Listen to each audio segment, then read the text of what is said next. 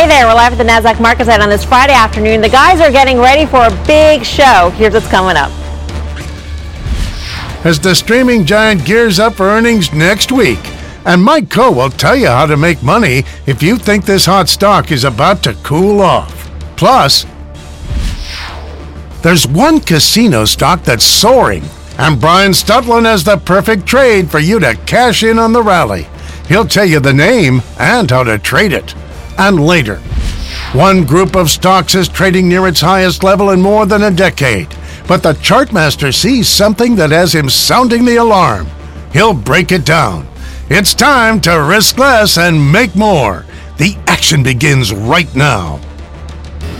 And let's get right to it. Netflix falling ahead of its earnings report on Tuesday as Disney unveiled its new streaming service, but the stock is still up more than 30% this year. The options market implying a move of about 8% in either direction, and this stock has had an average move of 6.5% over the past 8 quarters. The chartmaster, though, thinks investors should turn off this stock. Carter Worth is over at the Plasma to break it down. Carter, take it away. Sure. Today's action obviously has nothing to do with anything other than a big competitor joining the ring. But what's important here about Netflix is how poorly it's been acting over the past 1, 2, 3 months and more. So we know, of course, just since inception, it's one of the great winners of all time.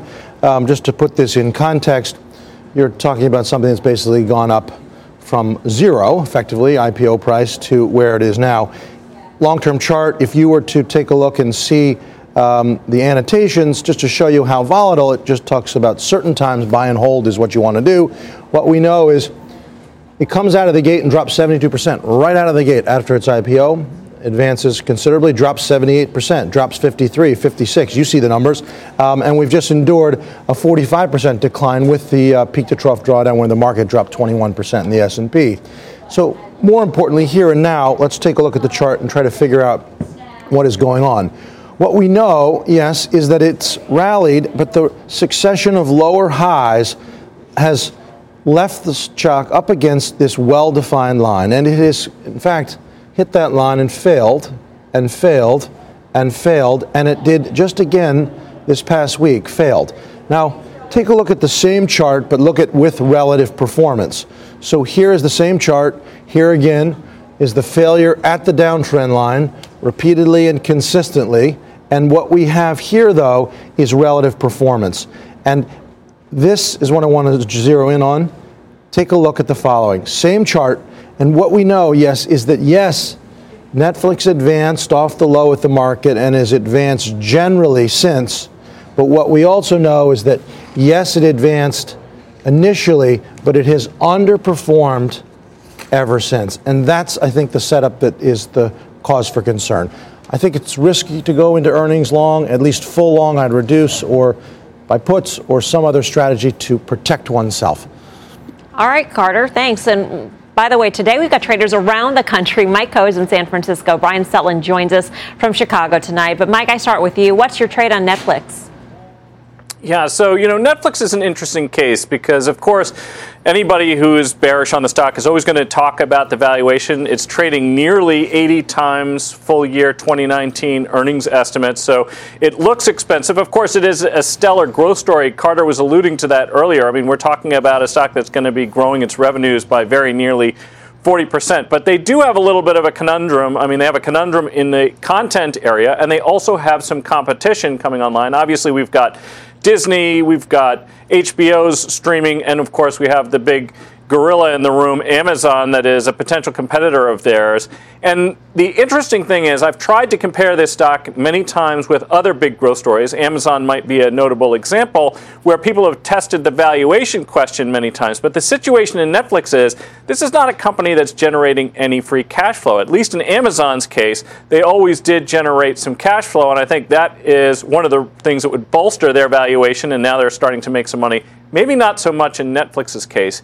You were talking about the fact that it's implying about an 8% earning and that over the last 8 quarters, maybe we've seen about a 6.5% move on average. But in quarters prior to that, we've seen really big moves. So I think it's important for investors to remind themselves that just because the most recent quarters didn't see big moves doesn't mean that this earnings isn't going to see some. So I think actually these options aren't overly expensive at the moment. I was looking out to June, the 340-300 put spread. You could spend about $10.50 for that, spending $16 for those 340 puts, selling the other ones against it for about $5.50. That represents about 3% of Netflix's share price, where it closed today at just over $351. And this is a situation, look, if the stock does happen to continue to trend sideways, you are going to lose a little bit of premium. Whenever we have a catalyst like earnings, you are going to see options premiums come in a little bit afterwards if the stock goes sideways. But the only chance that you're really going to lose all of your premium in this case is if the stock took off. And you have to ask yourself after Carter's technical analysis whether that seems like a likely outcome here. You know, my inclination, despite the fact that it has been up maybe 2/3 of the time, 2 months after earnings in the course of its history, that maybe this time is going to be that 1/3 of the time that it disappoints. So I think this is a relatively inexpensive way in a very expensive stock to make a bearish bet going into earnings. Brian, what do you make of the trade? Well, I like the trade, and the reason being, when you look at the option activity today, it picked up obviously on the news of Disney here. But what more importantly is the bigger size trades that we saw were people selling upside calls and buying downside puts. So if you're going to play to the downside, clearly people were looking for some sort of protection or playing to the short side here. So Mike falling along on a put spread to the downside seems to make sense. And when you take a look at earnings coming up here for Netflix, going through the 340 mark, I don't think is out of the question. I think it's a real possibility. You look longer term here at the stock versus Netflix versus Disney, which you guys brought up in Fast Money, and I think Disney has a real chance here to capture market share. That's going to be the real question. When you talk at insiders out in Hollywood, they've always questioned why Netflix has been able to garner everything without their own sort of content. Now you have a player like Disney come along and others that will probably come to market and start to share market share from there, and that's a real concern. I think Netflix has a lot of problems going forward over the next few months, so I do like this play. Carter, you know, Mike was alluding to the fact that a lot of times it's more than a 6.5 move, which is what the implied volatilities, well, actually we've seen over the past 8 quarters. When we see a big move like that after earnings on Netflix, does it tend to hold that direction? Well, not specific to Netflix, but all stocks, Disney being a case today. You had BIIB plunge recently after a major reset, whether it is news-related or not, but typically yes, but whether it's earnings news, FDA approval, or indictment, or whatever it might be, markets, while they're inefficient, are very efficient at re-rating a security to where it belongs based on the news at the moment. So typically you will gap up and hold a gap. You can see it all the time. Lululemon did it recently. There are lots of examples of this. So yes, the direction that it gaps, typically you'll see a lot of backing and filling in the multiple sessions thereafter at the general level where it opens on the gap. Mike, last word? Yeah, you know, the thing I would just remind people of in all of these streaming services, it comes down really to 2 things. It's going to come down to content, and it's going to come down to competition, and that competition is also going to impact the cost of that content. We're seeing very good production values coming out of some of their competitors. That increases costs. So if you're going to try to be competitive, you're going to see the costs go up. That's going to make it a tough row to hoe, I think, for Netflix. All right. From streaming to slot machines, check out the casino stocks soaring with Wynn Resorts, Las Vegas Sands, and MGM all up double digits this year. Las Vegas Sands expected to kick off earnings for the group next week, but if you're worried about the stock crapping out on the results, Brian Sullivan has a way for you to protect your gains. So, Brian, why don't you break it down? Well, I think when you take a look at Las Vegas Sands, it's an interesting play. You mentioned how much it's up on the year here. And it's sort of in this middle area where it's broken out to the upside, but may see some resistance up at the $70 level. And when you look at the way option traders are playing it, they're playing it just that. When you look at the implied volatility, it has earnings next week. They're looking for about a 3.5% move on earnings. That would take it right to about 70. So options traders not too concerned that we get through that resistance. I think when you look at Las Vegas Sands, it's an interesting story because here is a company, when you're in sort of this big box where you're stuck inside the brick and mortar, to get out of that brick and mortar, they have a way to do that. If we see casino gambling move into sports books, into sports bars, away from the casino, there's opportunities for restaurant mergers and casinos to sort of come together. So that, combined with the China story, I like it. So I'm playing options here to the upside. I like buying the June 72.5 call, at the same time selling the June 60 put. When you look at the cost difference between the two of them, the net is actually a 15-cent credit to you. So if nothing happens, you at least took in 15 cents. But when I take a look at it, if the stock trades above 72.5 by June, I get all of the upside from the call. If the stock trades below $60 a share, I will have risk to the downside because I have to get long it. My break even, obviously, on the downside here, 59.85. So that's where I'd get long stock. But while I'm sort of waiting to see if it breaks out of this trend, I get some upside exposure and wait to see if that happens. Mike, what do you think of the premise of the trade and the trade itself? Yeah, so, I think there is something to the premise, to be sure. When we think about sports books and the impact for these, I think that's a positive. But, of course, as Brian was just alluding to, this is really more a story of Macau, isn't it? So I think that's really the area that you need to focus on. But I do like the structure, and I think we should probably ask Carter about the technicals because we were seeing the stock trading just below that 60 level. It seems like it broke out. This is one of those situations you often get asked in the options, the stock has already done something. Is there a way I can use options to try to take advantage of my thesis, given the fact it's already moved? So we have seen the stock move up well over 10% off of those recent sub-60 levels. And this is a way where you get some upside exposure if it continues to rally. But if it does not, it's going to fall back. You're going to actually get to own it where it was trading before that little bit of a breakout. So, maybe we should ask Carter what he thinks about it. Carter? Sure. So there are two ways to, in principle, play direction in the market. You're finding an idiosyncratic long, Disney, right? Something that's unto itself. Or you find group themes. Energy stocks move as a group. Sometimes not. But themes are as good eating as any. And guess what we have here? It's not just LVS. It's Wynn. It's MGM. Meaning the casino stocks as a group, while a small group, are on the move. They all have the common circumstances, massive declines, 50, 60% from their highs, and all have had very important turns, bearish to bullish reversals. And so I think it's an excellent trade, and we know the highs are up in the low 80s. I think there's more to go. Brian, last word. Yeah, I've owned Las Vegas Sands from the start of the year. I like the stock. It's one of our top 30 picks on the year. And when you look at the breakout, the big, huge reversal, to speak to the technicals that happened weeks ago where you saw a huge volume and then now it broke out through that 60. To me, that was some positive action right there. And then, the whole China story, I got some time on this trade out to June. So, if we hear more about the U.S.-China deal, China starts to continue to sort of bottom off its lows. I think that will play the upside. That'll play the Macau story that Mike mentioned. Okay, thanks for that, Brian. For everything Options Action, check out our website, optionsaction.cnbc.com. While you're there, check out our newsletter. And I hear it's got a couple of Game of Thrones spoilers in it. So what are you waiting for? Here's what's coming up next. The Chartmaster says winter is coming to one area of the market, and there could be big trouble ahead. He'll explain. Plus, calling all Options Action fans. Reach into your pocket, grab your phone, and tweet us your question at Options Action. If it's nice, we'll answer it on air when Options Action returns. Welcome back to Options Action. REITs on fire this year with the real estate ETF IYR surging back to its highest levels in more than a decade. But Carter says cracks are starting to spread. Carter, what are you looking at? Right, so it's a circumstance where maybe it's just too much of a good thing. What we know is that a low beta area of the market like this, REITs have benefited from the very low rate environment and the plunge in rates just earlier this month. But what we also know is that being the third best performer year to date, it's a little hot.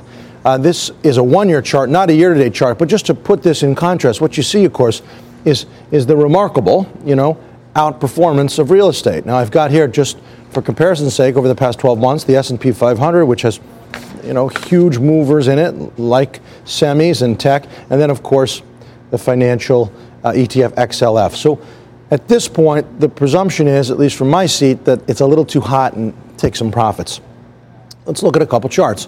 So what we have here first is a chart over the past several years, and we see how volatile it is. And if you were just to simply put a trend line on it, whether you're to do it this way, or whether you were to use a moving average to capture a trend line, which is all that a moving average is, what we know is it's a little bit far above trend.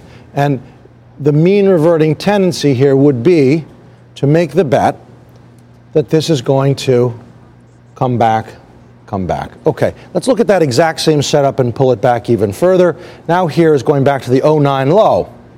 And again, if we put in some trend work, whether you use a trend line or a moving average, what you'll see here is the same circumstance. And so remember what we did on the shorter term chart, here's now an entire decade, and it's my thinking that at this point, what we have is, let's go back one if we can, what we have here is the ability to, well, predict a sell-off. We're not going to be able to go back, so hold this. Oh, we are back. Now, watch the circles. And it's the same circumstance. This has been going on, right, consistently, reliably. At some point, you have an overbought condition. You have a crowded circumstance. At this point, my bet is this, final chart, that we are going to fall back to the level from which this breakout occurred. That's the price objective right here. I'm a seller. All right, pretty clear on the charts at least, Mike. What's the trade? Yeah, I mean, we have the highest valuation in 3 years. We have the lowest dividend yield in this sector in 3 years. And, of course, the rates are really the story here. And also employment. We have very low unemployment. That's really the two propellants. We've got 5G build-outs for the towers. And, of course, on the apartment side, for the apartment REITs, you know, we've seen them slow down some of their construction. There seems to be some capacity there. So I think you have both the valuation question and possibly some operating issues that could basically cause this rally to end. Here's a situation where the options are not particularly expensive. I was looking at the June 87 puts. Those were $1.85. That gives us adequate time. If it does reverse the way Carter was just indicating, I think there are good fundamental reasons why it might actually do that, even if we don't see or hear anything about a potential rate increase. This is an inexpensive way to take a bearish position in it. And of course, if it does continue to rally, we're risking a relatively small amount of the current level of IYR right here. Brian, your thoughts on the direction, the call on IYR as well as the trade itself? Well, yeah, the direction I think is the right play, because when you look actually, that first chart that Carter showed, that outperformance of the real estate sector really occurred back in November. It all happened there when the 10-year interest rates got crushed down to 2.5%, and they started getting squeezed, and it looked like the Fed would reverse its tone. That's where the outperformance occurred. Now I think it's too late in the game. I think that mean reversion has a good chance of happening. I'd rather play it in different areas. I'm in some mortgage-backed security sectors. I'm not necessarily playing on real estate prices going higher. I think that's what you'd have to play if you're in this sector. So I would play this area to the short side. It makes sense to take a cheap put, buy it, at least add some protection if you are long in some of these REITs, or take a shot and play to the short side. So I like the trade. Carter, what should I be concerned about as I watch interest rates and their direction with the IYR? Right. Well, just sometimes the complacency is an issue, and I think we've got that in the real estate stocks in particular. But a way to play it would be the IYR, regardless of which real estate stock might be the most vulnerable. Mike? Yeah, and of course, you know, this is not just going to be like the apartment realty. We also have the tower stocks like AMT and so on, and those are obviously playing into this as well. Good point there. Up next, shares of Advanced Micro ripping higher this year and up nearly 20% in just the past month. We'll tell you why that's great news for one of our traders. We're live at the NASDAQ market site in Times Square. Much more options action right after this. Welcome back to Options Action. It's time to take a look back at a very special open trade. 3 weeks ago, Brian Sutton said chips were ready to rip. On Options Action, it's how we trade like mad scientists. Risk less so we can make more. And that's exactly what Brian did with his bullish bet on Advanced Micro. Brian thought AMD looked like it could defy gravity. But just buying the stock could set him back nearly $3,000. So instead, Brian bought the April 26 strike call for $2.05. Now, to make money, Brian just needs Advanced Micro to rise above that strike price by more than the cost of the trade, or above $28.05 by April expiration. But spending more than $2 just to bet on AMD? Brian, you're a brainiac. Let's do this for less. So to reduce the cost of the trade, Brian then sold the April 31 strike call for 35 cents and created his call spread. Here's how it works. Between the $2.05 he spent on the lower strike call and the 35 cents he collected on the higher strike call, Brian cut the total cost of his trade down to just $1.70. Now, Brian just needs AMD shares to rise above the lower strike call by the reduced cost of the trade, or above $27.70 by April expiration. But remember, there's a trade-off. And because he sold that higher strike put, Brian capped his profits at $31. And since the time of the trade, Advanced Micro has rallied more than 3%, meaning that the trade is looking pretty good. And now, options action fans all over the world want to know one thing. What will Brian do now? Well, AMD is up nearly 20% over the last month. So, Brian, what are you doing now? Well, I think when you take a look at it, the story is still there. The AMD potential stuff work with Google, basically the gaming community. We got positive news out of NVIDIA. I think the chip sector is still in play to the upside. The trade right now is just trading a little bit above break even right here. The call spread slightly in the money. We're a little bit up on that. I actually sold the call spread a little bit earlier when the stock was trading above 28. I think if you get a little pop next week into expiration, I would start to take it off, maybe look to roll and make a play on earnings, which comes up the following week and play to the upside with a call spread later on next week. All right. Thanks for that trade update, Brian. Up next, the final call. Final call time, Carter. REIT's a little too hot to sell IYR. Mike. Buy the June 87 puts in IYR. Brian Sutton. Las Vegas Sands earnings next week. Use options to play to the upside. All right, that does it for us. We're off next Friday, but we'll be back the following week. Mad Money starts right now.